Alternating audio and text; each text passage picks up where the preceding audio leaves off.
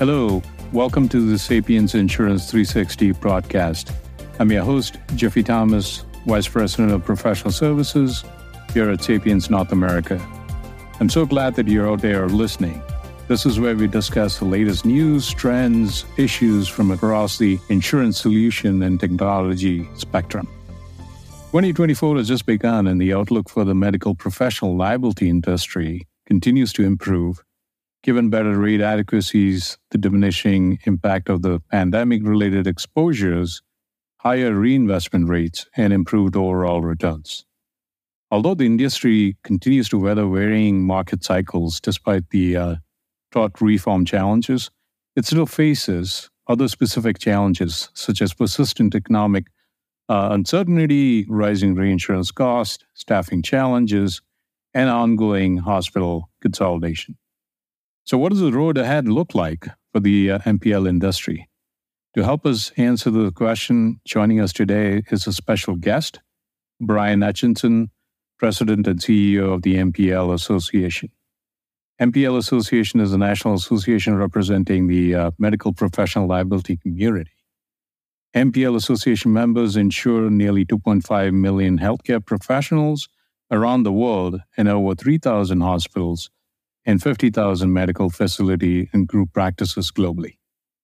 Prior to joining the MPL Association, Brian served in various leadership roles in the industry and state government organizations, including being the main superintendent of insurance and the president of the National Association for Insurance Commissioners. He has authored numerous articles and testified before Congress and served on committees of the National Academy of Sciences. So, Brian, it's great to have you on this show. Thanks, Jiffy. It's great to be here. So, as I mentioned in the intro, 2024 so far is looking somewhat like a mixed bag for the MPL industry. 2023 itself was a packed year for MPL due to the continuing hospital consolidations, the staffing challenges, and further fallout from the COVID pandemic. Can you provide an overview and update as you see it? Sure. Thanks very much for the question. Well, 2024, I think, continues a positive trend for the MPL industry. As I think you know, in 2023, we were still coming out of the sort of the COVID aftermath and waiting for the proposed or threatened flood of claims for COVID, which never did really materialize. And we also were finding that rate adequacy was finally beginning to be something that was becoming more widespread in the marketplace. For quite some time, rates had been kept low. Marketplaces were very competitive. But 2023, certainly we continued to see consolidation of hospital providers, other healthcare providers. And that is not going to stop. I mean, we're also seeing consolidation amongst physician group practices around the country. That certainly impacts some of the MPL carriers that have traditionally focused on physicians. I would say that one of the things that has improved in 23 and continues into 24 are issues regarding staffing challenges. While they're certainly not solved entirely, people may recall in 2022, things were pretty desperate, both in healthcare staffing and insurance company staffing and just staffing of just about every type and variety. That seems to have abated. And things continue to seem to solidify as we move into 2024. And that's certainly a positive in terms of being able to manage an organization or deliver healthcare without having to deal with a lot of empty positions or having to pay exorbitant prices for temporary staff. So in that regard, I think that 24 looks to continue a sort of a positive trajectory for the MPL industry, and we're excited about that. Thanks for that, Brian. A lot of uncertainty, especially the positive outlook in the pandemic-related impact, right? So a lot going on, and let's pivot a little bit on the liability premiums themselves. A protracted period of upwards volatility in the MPL premium has continued into the fourth consecutive year this year, and suggests a possible hard insurance market. That make it difficult for physicians to find affordable coverage. What are your thoughts on that matter, Brian? Well, certainly we're seeing some evolution of what's going on with premiums. But on one hand, there is a sense that premiums are moving back more towards the indicated level based on actuarial determination. For a number of years, the MPL marketplace has been very, very competitive with a number of carriers in the physician marketplace and other carriers in other parts of the healthcare liability market competing for business. Good for consumers, good for customers. But the former insurance regulator in me is always a little concerned if rates are not maintaining a level of adequacy, because ultimately the most effective form of consumer protection from the regulatory perspective used to be ensuring that companies were solvent and collecting enough rates. Now, I will say that almost all the companies in the MPL market at this point, certainly within our membership, are very financially strong, very, very healthy balance sheets, good asset surplus levels. And so no real concerns there, but certainly we are seeing rates stabilizing and firming up. But again, it's been very competitive for a long time. And the traditional definition of a hard market is that healthcare providers are not able to either find coverage or afford coverage. And I would say we're not really quite there yet. There may be some isolated areas in the United States, certain states, parts of certain states, where there may be challenges for finding adequate coverage or affordable coverage. But at this point, it's still relatively competitive out there. So I think if you're a clinician or a facility and you're going into the marketplace and looking for coverage, most everywhere you're able to find that coverage. It may be costing more now, but that's the nature of an insurance market and the cycles of insurance. So, I think people should still feel pretty good about where the market is at this point, now that rates are firming up, but there is a lot of competition out there. Interesting, Brian. So somewhat connected with the premiums is a topic that keeps coming up, right? The MPL tort reforms. Has tort reforms continued to affect the MPL market and particularly the premiums? Absolutely. The number of states have passed tort reforms going back over 10, 20, 30 years in recognition that in order to maintain a healthy number of doctors and nurses and hospitals and clinics in a state or in a community, the laws need to be fair and balanced.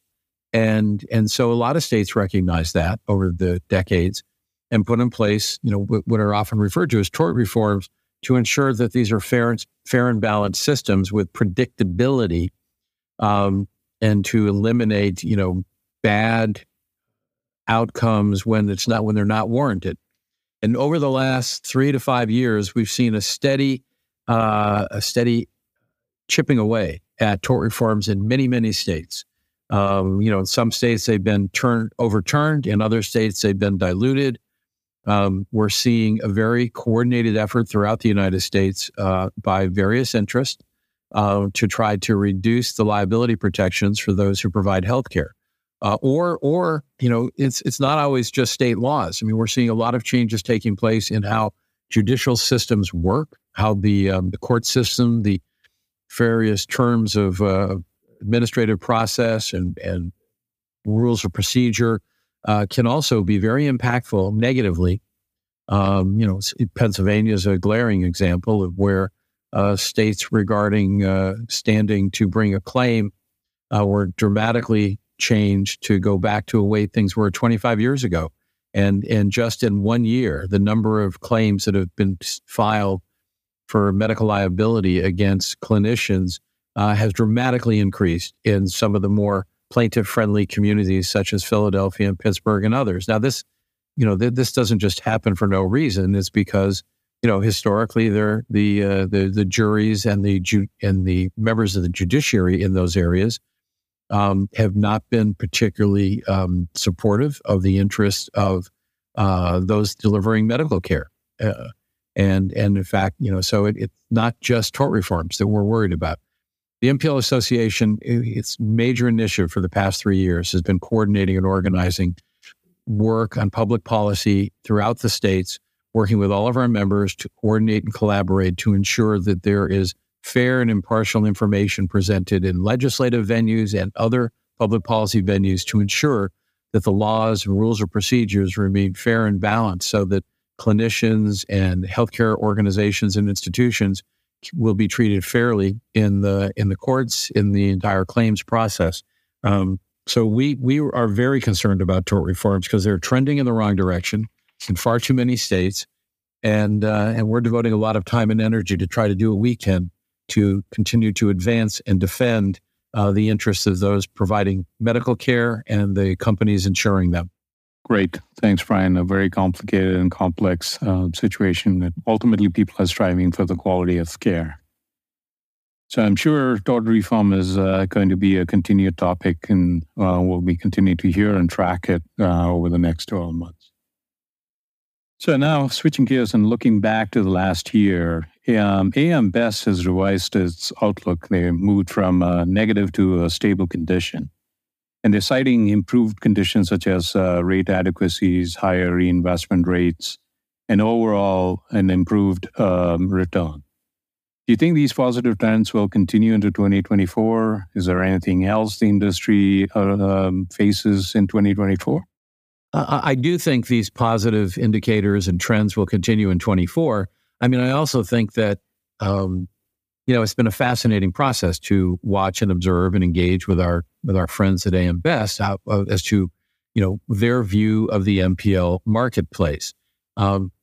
They had identified a number of concerns, a number of what some call headwinds going back 4, 5, 6 years ago, and many of those were legitimate concerns. I mean, I think when COVID arrived in 2020, a lot of people in both in the industry, outside of the industry, in the finance world, in the insurance world, healthcare world, were anticipating that there was going to be an avalanche of claims brought against those who provided medical care and treatment or responsible for diagnosing, as well as those in the insurance side on the MPL side. But the reality was, while there were certainly some claims, there was never an avalanche. I mean, the preponderance of claims that did get filed were mostly focused on the long-term care, the nursing home community, and I think that it's well established. And as someone said not too long ago, it's not surprising, with the benefit of hindsight, that there was not the avalanche of claims, because MPL claims are usually directed when there is a belief that there may not have been the appropriate standards of care followed in the delivery of care and treatment. And in this case, we're talking about a pandemic for which there was no known appropriate care and treatment.